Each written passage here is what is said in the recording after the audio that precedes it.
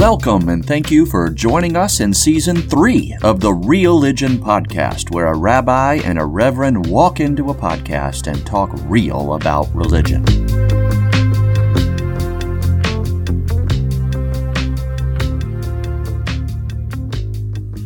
Joel Shalom. How about it? Rabbis Erics. What's up, man?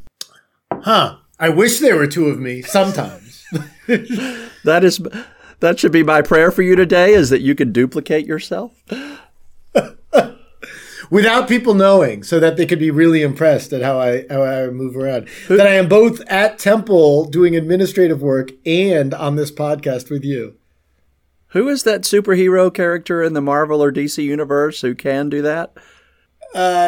Well, Doctor Strange can't be in two places at once. It's funny that you just mentioned the Marvel universe, because I just watched Avengers Endgame this week in 5 different sittings, because it's a 3-hour movie, but I just finished that. That's a big investment. It is, and it is a really good movie. They all are, except maybe Captain America 2.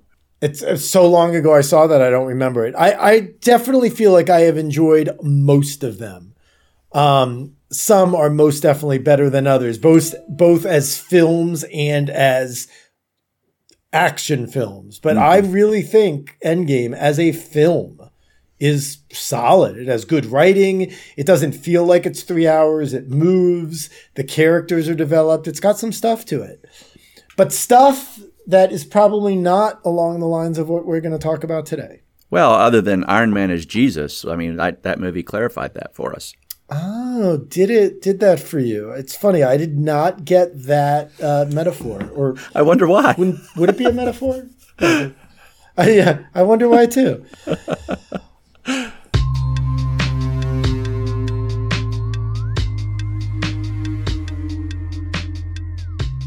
What do you want to talk about this week, Mr. Pixelated Video? Well, mine is homelessness, right? And what people of faith, especially clergy, what our responsibility is, and wise ways to embody that responsibility to people who find themselves homeless.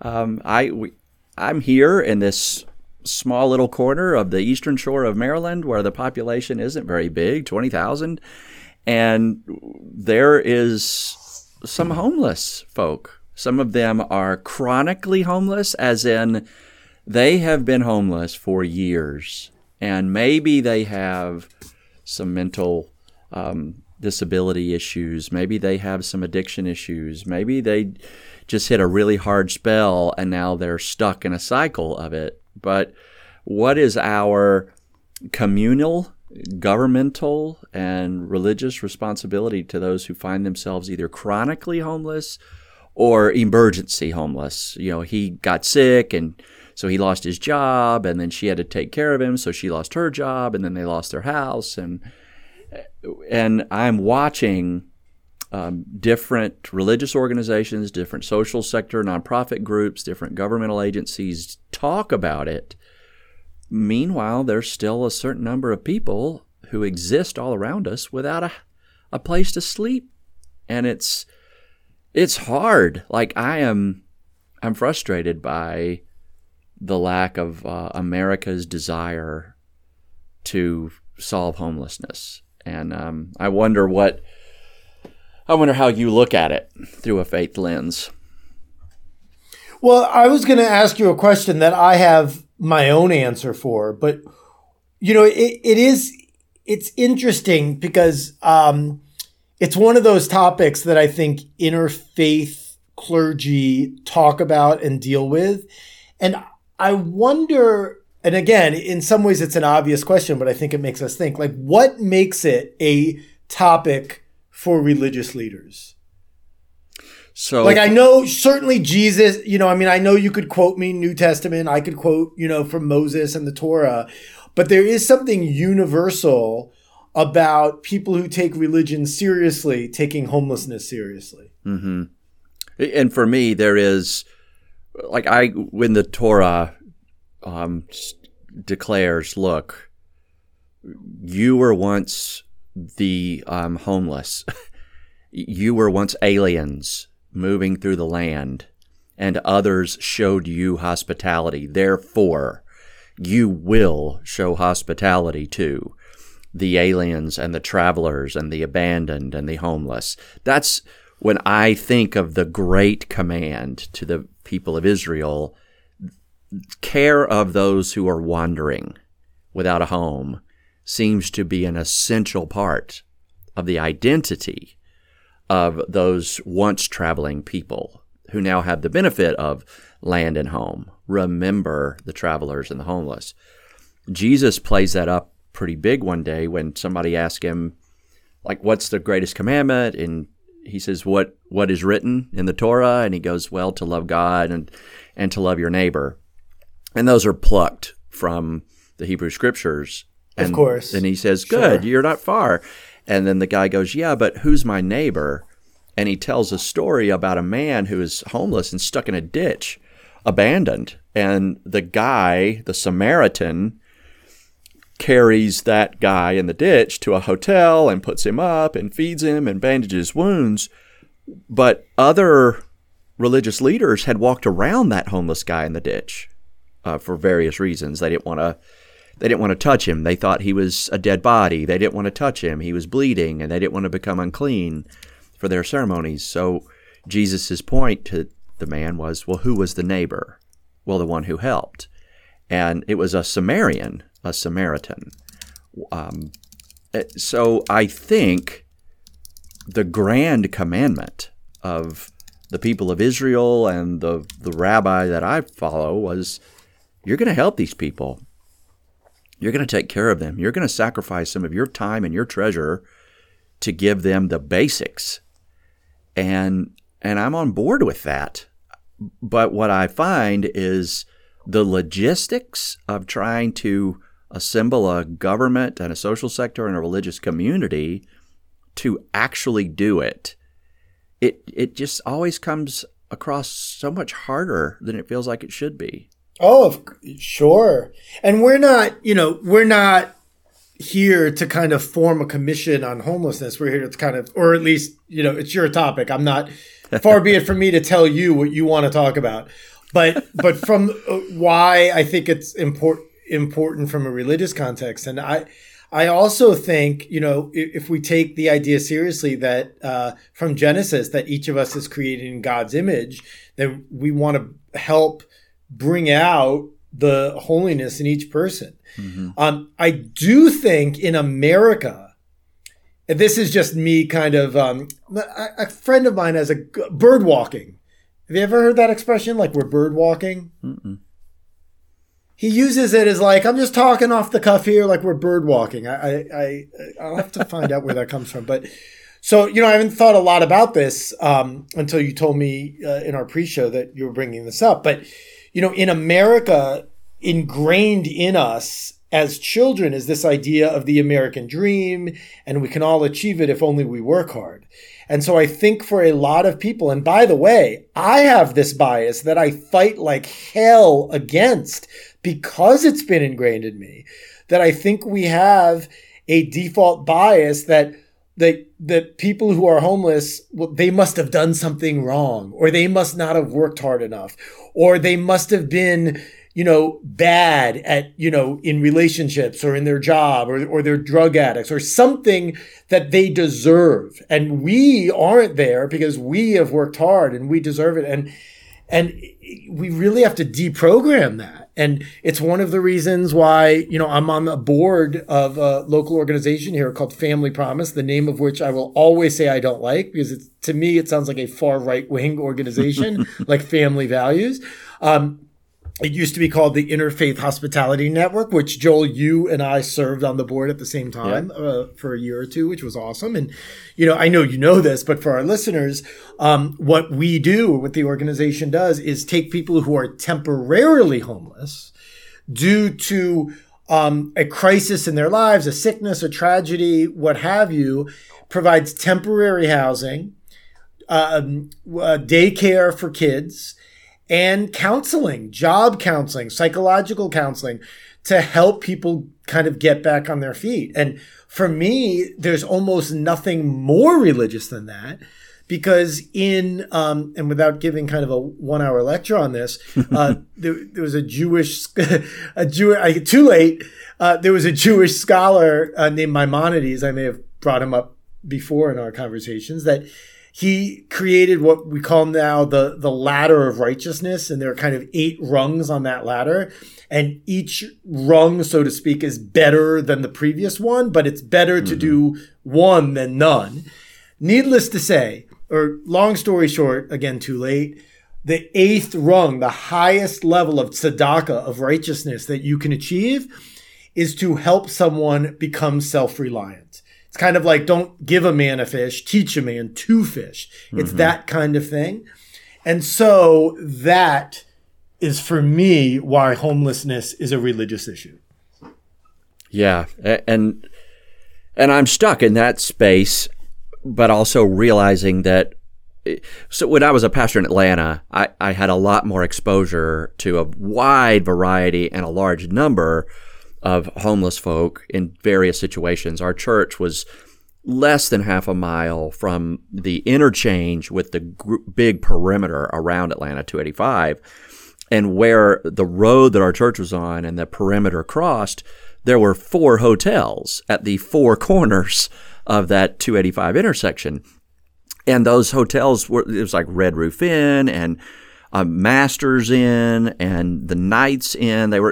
They weren't Marriott's Hilton style. These were the my stepfather used to call them trucker motels. The $39.99 a night kind of places. And there were families that lived there. And there were people who worked out of the motel rooms. And we knew that. And so we saw that side of homelessness as well as other kinds of sides. And what I've watched now, and I guess we're working on it here in this town with government, with other agencies, with our interfaith group, and I've just been trying to solidify my thoughts on it. There seems to be, from the conservative viewpoint, oh my gosh, pull yourself up by your bootstraps. What's wrong with you? Get a job. The approach that if you're homeless, you must have done something wrong. And I know that's not true. Gosh, if you just ask them a question, you'll find out occasionally there's like a Carnegie Mellon graduate who's amazing. And they're just homeless because of what happened in their life. And then from the left, though, I read a book called Toxic Charity. And it's about the way people on the left do great, great harm by doing charity in a way that creates so much dependency and codependency that it becomes addictive and toxic to the very person you're trying to help.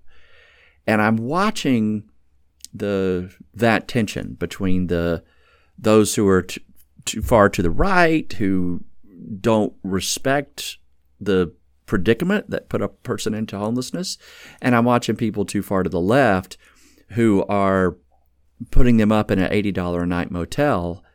And if you do the math on that, so if you're in an $80 motel for 30 nights, that's $2,400 a month. Oh my gosh. With $2,400 a month, we could house and feed you and your whole family for 2 months. So stop wasting money at hotels.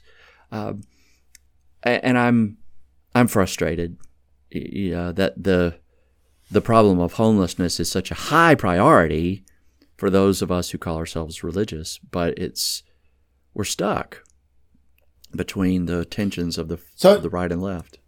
So, yeah, Joel, I think it's a huge issue, and on a practical level, what is your community, your interfaith community, doing, and what made you think about it specifically for this week? Well, I'm part of what's around here called CVMA, Chester Valley Ministers Association, and we've decided to try to open a 12-month homeless shelter under the nonprofit CVMA. We're calling it Good Neighbor House. And the idea is it's a really low barrier entry shelter, so it doesn't really matter why you're homeless. Come on in. We're going to help you. We're going to try not to separate families. So if you come in as a single or a couple or a single parent with kids, or a family with kids, fine. Come on in, all of you, as you are. We're going to give you a private space to sleep and keep your belongings that you can lock and protect, and you're going to share dining, living, kitchen spaces. And we're looking for a house or some kind of building we can renovate to provide this. And then we're going to bring all the social services you need to get relaunched to you at that house. And that's our goal. And I'm finding that other people who really care about homelessness are worried that if we do this well, we're going to attract more homeless to the territory. Like if we have a really good homeless shelter, it'll just be a magnet for homeless people. To which my response is, well, look at it this way. If a homeless person needs a bed and we have a bed and they come here for that bed, that's good, right? Because they're not homeless anymore. They now have a home. I'm not sure what the problem might be.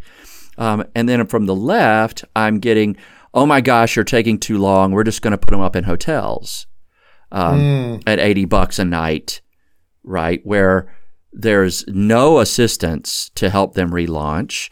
There's no sense of community. There's no, right. It's kind of like the let's write a check solution. Well, and the folks who are doing that are writing a check, yes. They're also developing some sense of relationship with those folk who are needing a place to sleep tonight. And we don't have a place yet. The Good Neighbor House doesn't exist. It's a dream. But but I'm watching those two to the far right or far left, both frustrated with trying to really provide a long-term housing solution for those who accidentally find themselves homeless. And I'm watching both of the extremes be so adamant in their either judgment or their solution that they're not helping. And I just keep wondering, why can't we help? Instead of competing with one another, fighting for the right way to do it, my way's right, your way's stupid, right? There's got to be a smarter way. Yeah. I mean, this is the challenge of ideals meeting practicality, right? As an engineer who's a pastor, the engineer, right? The engineer is practical. There is no design that is worthy of putting my name on it if it doesn't solve the problem. And as a pastor, I'm an idealist, right? It has to look like the kingdom of God. Whatever we design and launch, dadgummit, it should look more like the kingdom of God than what we do today. And I'm just realizing so much about America really doesn't care about the chronic homeless, the accidentally homeless, the temporarily homeless. So much of the way that we do our society is designed for those who are mostly capable. They can earn an income. They can spend that income. They can pay their taxes. It's really not designed to take care of the widows and the orphans and the aliens. It's designed to take care of those who take care of themselves and to trade things between them. Meanwhile, those who don't have something, quote, of value to put to the system, well, they roll off and they're neglected and overlooked and forgotten. And I'm very frustrated by it as a broken-hearted clergy person. Yeah, understandably. But you almost would have to be frustrated by it to do so. It's kind of like the not social organizing, community organizing mantra of you have to be angry to affect change. Mm-hmm. And I'm also thinking too, I mean, I don't mean this to be a pep talk for you, but kind of for all of us you're not doing this within your own community or my own community would be hard enough. You're doing it in an interfaith community where people's, when you talk about the community of God, for example, like different denominations are going to have varying degrees of belief on what that even is. Yeah. Yeah, I'm thinking that if we ever get this thing launched, things will settle down. But when it's theoretical, people don't trust it. But when it's functional, they will go, oh. Right? So I have a sense of pressure on myself to accelerate. But we're trying to launch something from scratch, design something from scratch. And Other places have done this, and they've made it, and they pulled it off, but I'm just realizing how hard this is going to be, and I'm a little scared of it and frustrated by it. Yeah, and it's a big deal. It's a totally big deal.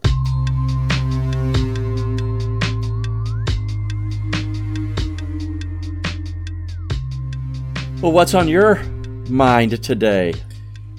So a little bit of context is there was a very well-known Jewish musician in more traditional circles. His name was Shlomo Carlebach. He passed away in our lifetimes, he passed away. And to use kind of a modern term, he was an alleged sexual predator. And I absolutely believe that he was. I'm not saying alleged in the sense of, I don't believe it. Mm-hmm. And multiple women have come forth. And his daughter is also a songwriter that performed with him and took a lot of inspiration from him. And she's said and written a lot of things about her conflicting attitude toward her father, understandably, of course. I've seen her perform several times. She's amazing. Anyway, there is an ongoing debate certainly in liberal circles, liberal Jewish circles. I don't mean, Democrat, Republican, about whether or not one should play his music or sing his music. And, it kind of goes along the lines of, do you watch movies with Mel Gibson, which incidentally, not this coming Saturday, but next Saturday, I have a series that I'm calling Real Havdalah, REEL. And Havdalah is the service that separates Shabbat from the rest of the week. And what I'm doing at each of these sessions is taking a movie and kind of teasing out Jewish themes as they are referenced or reflected in the movie. And so the next movie we're doing is the movie Signs, the science fiction movie Signs, which stars Mel Gibson. Anyway, watching Woody Allen movies, there's this whole debate now, and this is what kind of this thing about Carlebach is not new. But I think the recent discussion about Spotify and Joe Rogan has brought this to light again. And in my circles, there's a lot of talk on social media about, do your congregation use Shlomo Carlebach music? Why not? And what's interesting to me, or what makes it trickier for me, that conversation versus the, Woody Allen conversation, is that if I were to sing a tune, and let me also say the music of Shlomo Carlebach is known for being kind of very, when I use the word friendly, I mean, it's easy to sing. It's congregational singing. It's not anything complex that you have to learn and read music for. So it's very inviting in that way. And also very, a lot of it is very upbeat and kind of, to use the word spiritual in a way that I hope, is meaningful to people. And people can, Google, YouTube. I mean, his music is all over. What I was going to say before I interrupted myself is that when I or a soloist sings a song from him, very few people in the congregation will know, oh, that's a Carlebach melody. As opposed to, I show a Woody Allen movie and everyone knows that that's Woody Allen, right? Right. And it also brings up, I don't know if you're going to edit it out or not, but in our pre-show, I mentioned that I just finished watching Avengers Endgame a few days ago for the second time. And there's this line in it about how one of the characters forgives another because they don't define themselves. They don't define other people by their worst deeds. And kind of, I think that plays into this. And it's, we talked about cancel culture in one of our seasons, and it's about that too. And, I'm not looking for an answer. I really struggle with it. I would say, cause I think it begs the question if I don't say kind of what we do. We don't sing a lot of Carlebach tunes, but I'm also not a cantor. And I do love to sing, and I love to sing with guitar. And there are some melodies that occasionally I do that all are Shlomo Carlebach. Mm-hmm. But I am torn about it. And I don't know if, do you have any kind of parallel in your experience that you could bring to this, or just share your thoughts? Or well, as a parallel, yes, there are hymns in our current hymnal that are not ancient, so they're from the 20th century, and they were the edge of more enjoyable, positive, semi-modern-ish, but still traditional feeling songs, so that people who liked old hymns and people who wanted new relevant music, they were in sync on that. And one of the writers, authors, musicians of some of those hymns turned out to have some sexual indiscretions in his history as well. And there was a big push in FEMA, the Presbyterian Musicians Association, to not sing his songs anymore. And we've had that debate in worship planning meetings. Like, what do y'all think? And it's typically split. Like, oh my gosh, we can't sing his stuff. What he did was terrible. And others is like, yeah, but can we separate the art from the artist here? Like, his art, despite how bad he was, his art still can speak beauty and truth to somebody. And can we let his art be beautiful despite the artist's ugliness behind it? So we do have a parallel. And I've got some other thoughts, but what is your struggle, and where are you at this point in that? Well, in some ways, it's not as difficult because the melodies that I typically lead aren't his melodies. Just anyway, they're not in my kind of wheelhouse of what I know and things like that. But occasionally I have, and one of the arguments that I find relevant is, it's entirely possible for someone at a worship service to be a victim.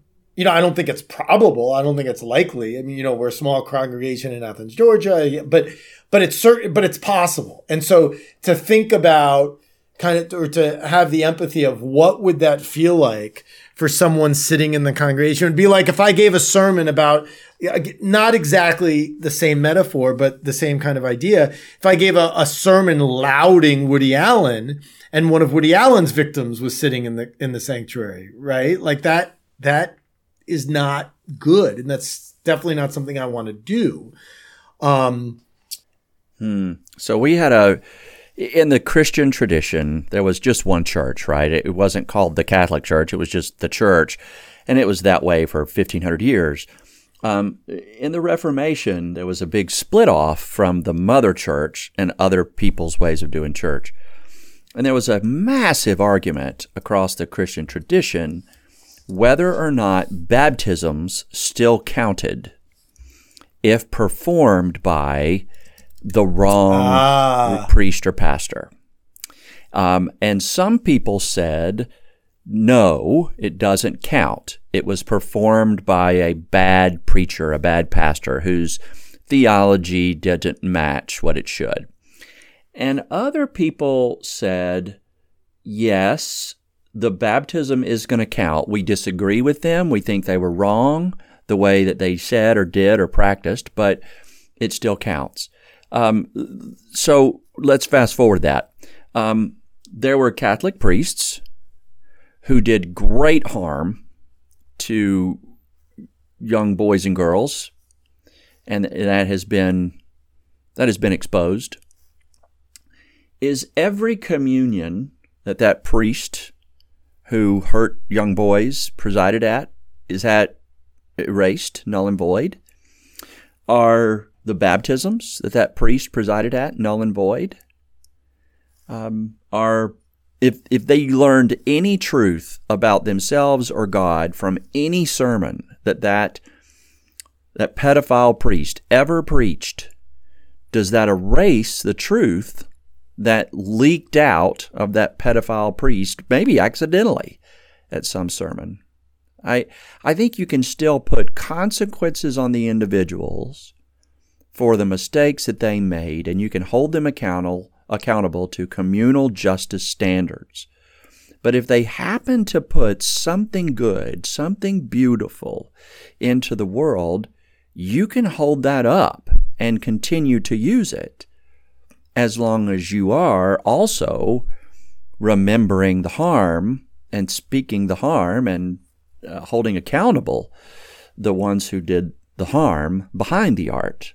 And I don't know why we get so wrapped up in like, well, I can't love the beauty of the art because of the shadows of the artist. I think you can. And that's what I ask God to do with me all the time.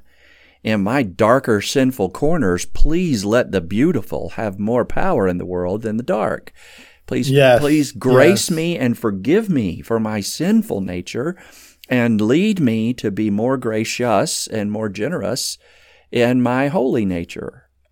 But I depend on that forgiveness for my darkness. And I hope I'm not judged only by my darkness. I hope I am forgiven by God. Right.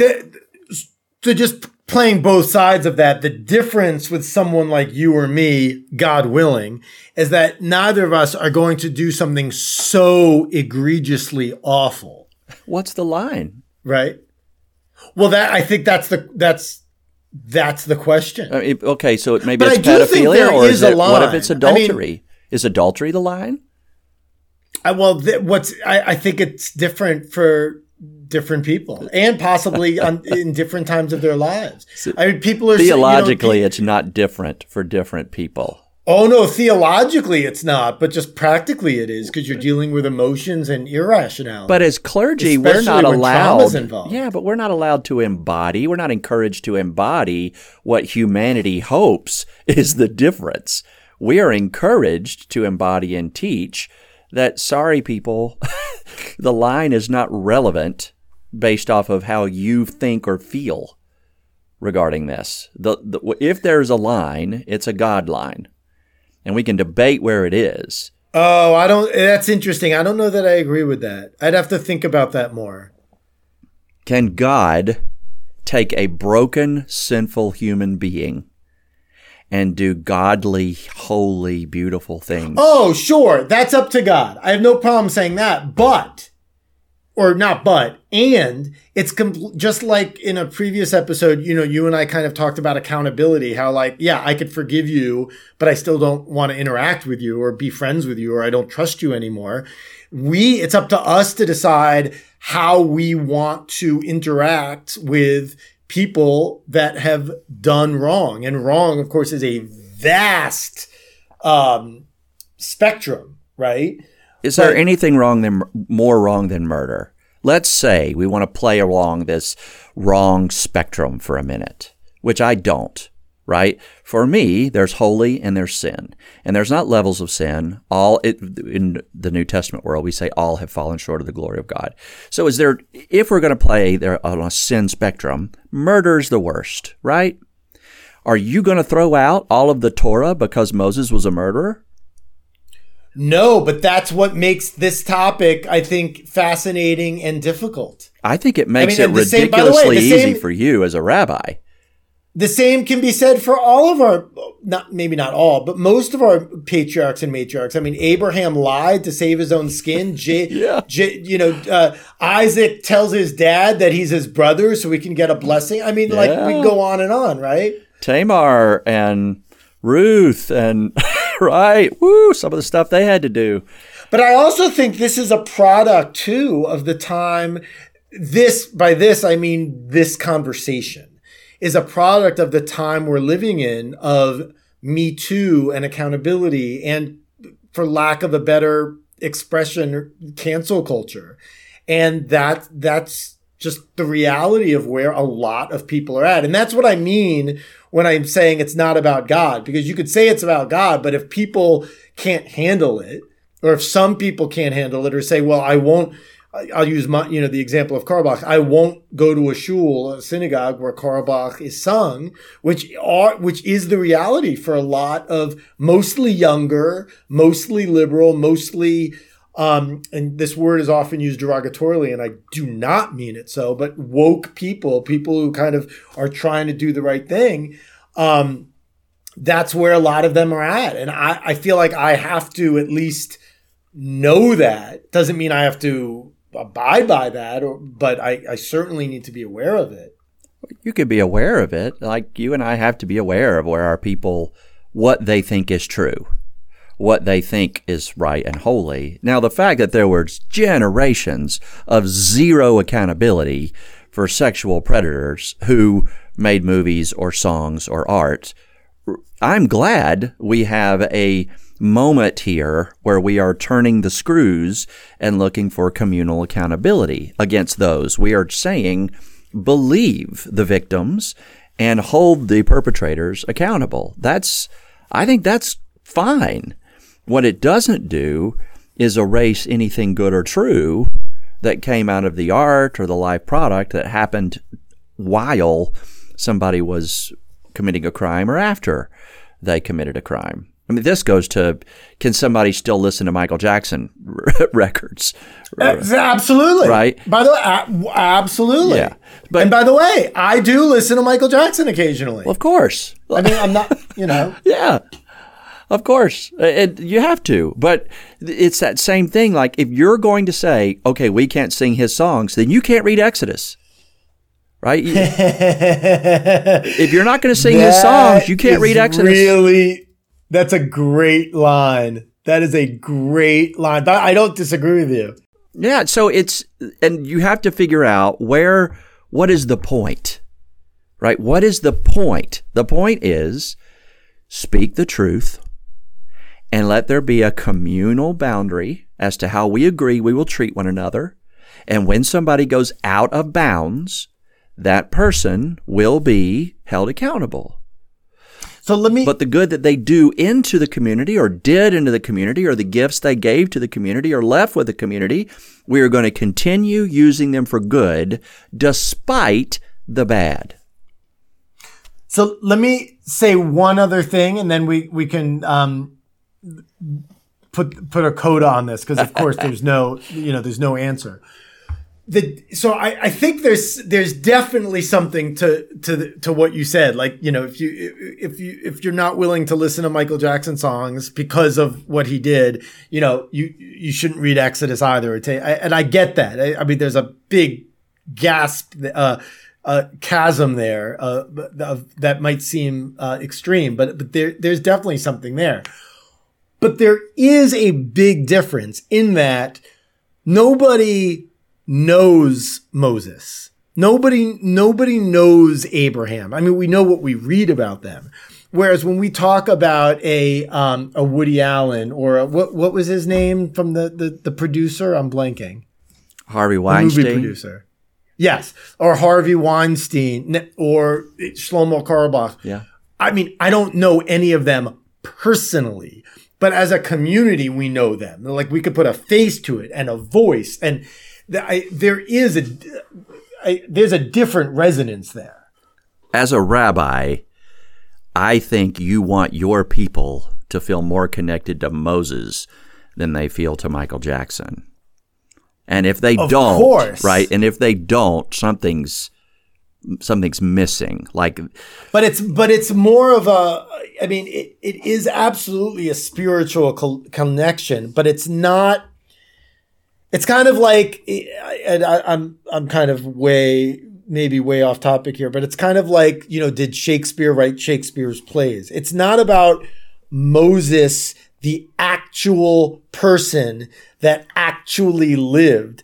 It's about what's embodied in Moses. Whereas with these individuals, it is about that actual person that lived during a specific time period and died. Well, they're all still alive, or except for Carlebach.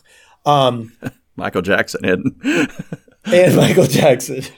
Correct. For me, I can't do the spiritual or ancient relation versus the contemporary flesh and blood relation. Because for me, Moses is family, and Michael Jackson isn't. Right? So for me, Moses is ancestor, and Michael Jackson is, interesting cousin. We're probably related in the grand human family in one way or another, but Moses is ancestor. And what's in Moses is in me.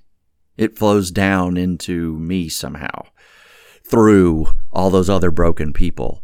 And the lesson there is we are going to take the gift God has given us to be human, and we are going to misuse it, sometimes to our own harm, sometimes to the harm of others.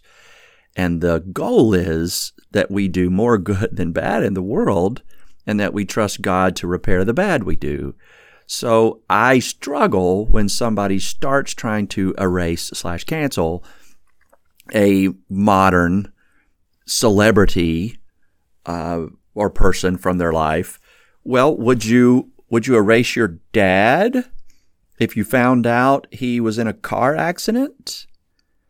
Would you erase your mom if she accidentally bumped a person on their 10-speed bike in Athens? God forbid, God forbid, God forbid. Well, no, but what's the difference? That's a little bit of a... They're of the grand family of God.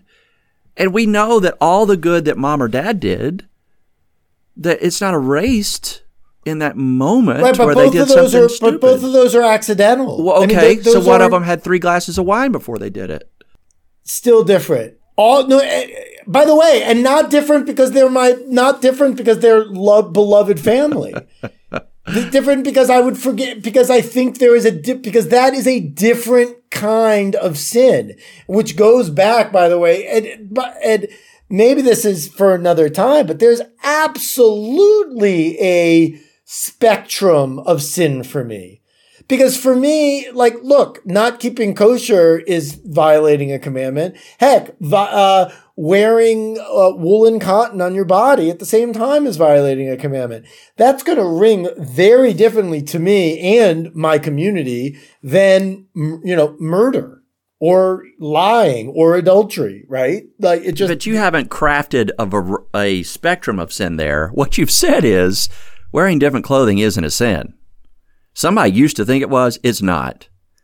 Oh. Somebody used to think being gay was a sin. It's not. So you haven't moved it on the spectrum. You've removed it from the list. It's certainly against Jewish law. Well, there's a difference between Jewish law and sin. Of course there is. It's one of my favorite adult ed topics. Absolutely. But so you're not debating the spectrum issue. You're just debating what's on the list. No, I think I am debating the spectrum issue. I just gave bad examples. Well, for me, I can easily appreciate the beauty of good art despite the sin of the artist. And if I can't, I have nobody around me whose good I can allow in the world because I know something bad about everybody in my life. I know some way that they've hurt others. I know some way that they've lied. I know some way that they've been betrayed. And once you know that about somebody, that is the space for grace. And are we willing to give Woody Allen grace? Are we willing to give a Jewish musician grace? Even for something that heinous and to lift up their beauty. Let me say one more thing. And then I'd suggest let's put a pin on this and get some feedback from listeners and whatnot, and because we could talk about this all day, and we still might. You picked a much better topic. Yeah, you can give someone like not watching his movies or singing the person's songs or whatever. Is not the same as not giving them grace. I think it's a valid choice. Well, sure, but it doesn't mean, okay, if you want to choose to not watch the movie, to not consume the product, right, to not sing the song and give them copyright loyalties or whatever, okay, just don't state that choice as the only right way to acknowledge the beauty of the art. right? Because what you're trying to differentiate is, what is our communal boundary on the artist who screwed up? Did we enforce that communal boundary or not? Yes or no? Good. Now, the art that came from that artist, what is our community regulation on using that? And it should be, does it do good in the world, regardless of who's behind it? Is it something we can sing and enjoy that shines light? And there has to be a differentiation. So it's, for me, it has to do, this is where Jesus would get the angriest. It wasn't with, people think Jesus was angry with Jews. Jesus was a Jew, people. So he was not angry with Jews. He was angry with religious leaders who felt it their right to be judgmental on how other people embody the communal standards. And they would go through, no, you can't bring that dove in. It's not clean enough. Well, she's poor. She can't afford a pure white dove. Well, God doesn't receive her offering unless it's pure and white. And then Jesus would say something like, you don't know God very well. And for me, the way I look at somebody who judges the art and the artist equally, they have misjudged the power of grace and beauty through brokenness. So, Joel, because this was my topic, I'm gonna say the last thing. I love it. So first of all, I know we're going back and forth right now, but I'm not clear on this. I could argue both sides very easily. I was kind of arguing just because that's what makes an interesting conversation. I totally, I happen to like Michael Jackson's music. I've always liked Michael Jackson's music. I was never a huge fan of Woody Allen films, but like, for example, Crimes and Misdemeanors is, which I have not seen, is people use that all the time to talk about theology and reward and punishment. I am going to watch that movie someday. Mm-hmm. The debate for me, and again, I'm getting the last word.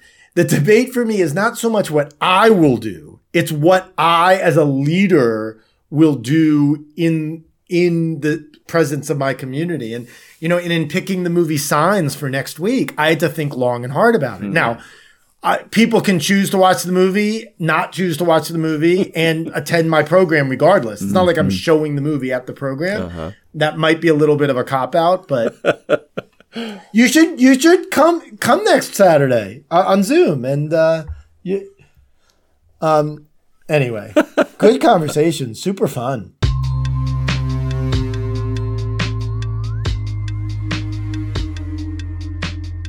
You're the man. You're the man. Ata Aish. All right, everyone. Stay good. Stay safe. Go listen to good music and watch good movies. And keep it real. Amen to that. Thank you for joining us on the Real-Ligion podcast today, where a rabbi and a reverend walk into a podcast and talk real about religion. I'm Reverend Joel Talbert.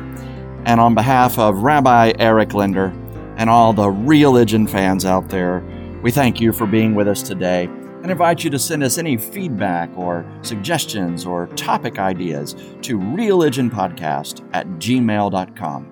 Until next time, keep it real.